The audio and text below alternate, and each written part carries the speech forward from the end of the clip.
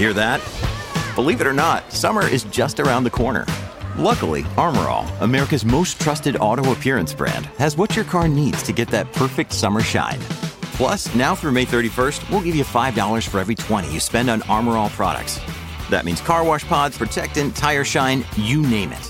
Find out how to get your $5 rebate at armorall.com. Armor All, less work, more clean. Terms apply. Another day is here, and you're ready for it. What to wear? Check. Breakfast, lunch, and dinner? Check. Planning for what's next and how to save for it? That's where Bank of America can help. For your financial to-dos, Bank of America has experts ready to help get you closer to your goals. Get started at one of our local financial centers or 24/7 in our mobile banking app. Find a location near you at bankofamerica.com/talktous. What would you like the power to do? Mobile banking requires downloading the app and is only available for select devices. Message and data rates may apply. Bank of America N.A., member FDIC.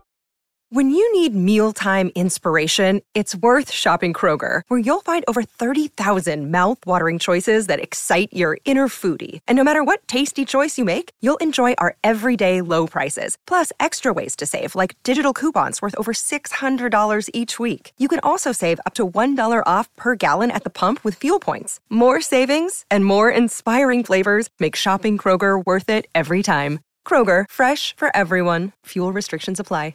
Welcome to the only daily podcast focusing on compliance news of the day. Each morning, start your day with a cup of coffee and Tom Fox, the voice of compliance, to hear about 4 of the top compliance, corruption, or leadership stories you will need to start your day. The Daily Compliance News is a production of the Compliance Podcast Network. First, a word from our sponsor.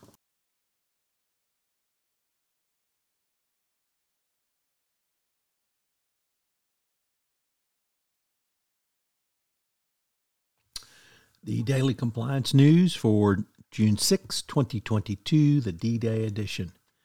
Today, we honor the men and women of D-Day, the Allies' invasion of Western Europe, which led to the downfall of Adolf Hitler and, of course, the establishment of democracy in the West.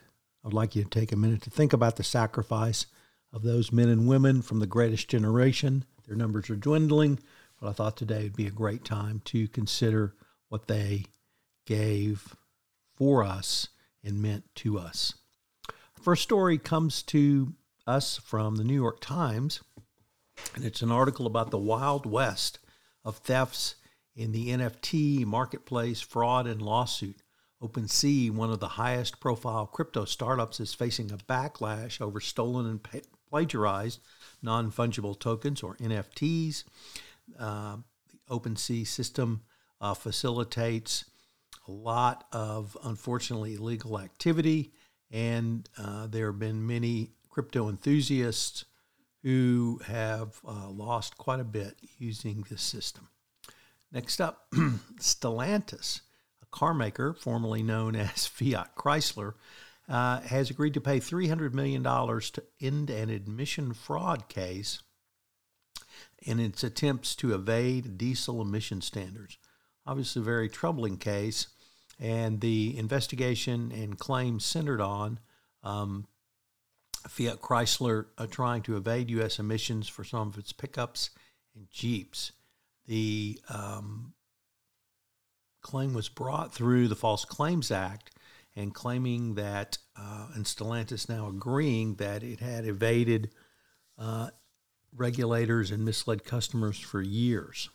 So another car company caught in admission standards enforcement action, obviously very troubling, and let's hope that they finally get things together.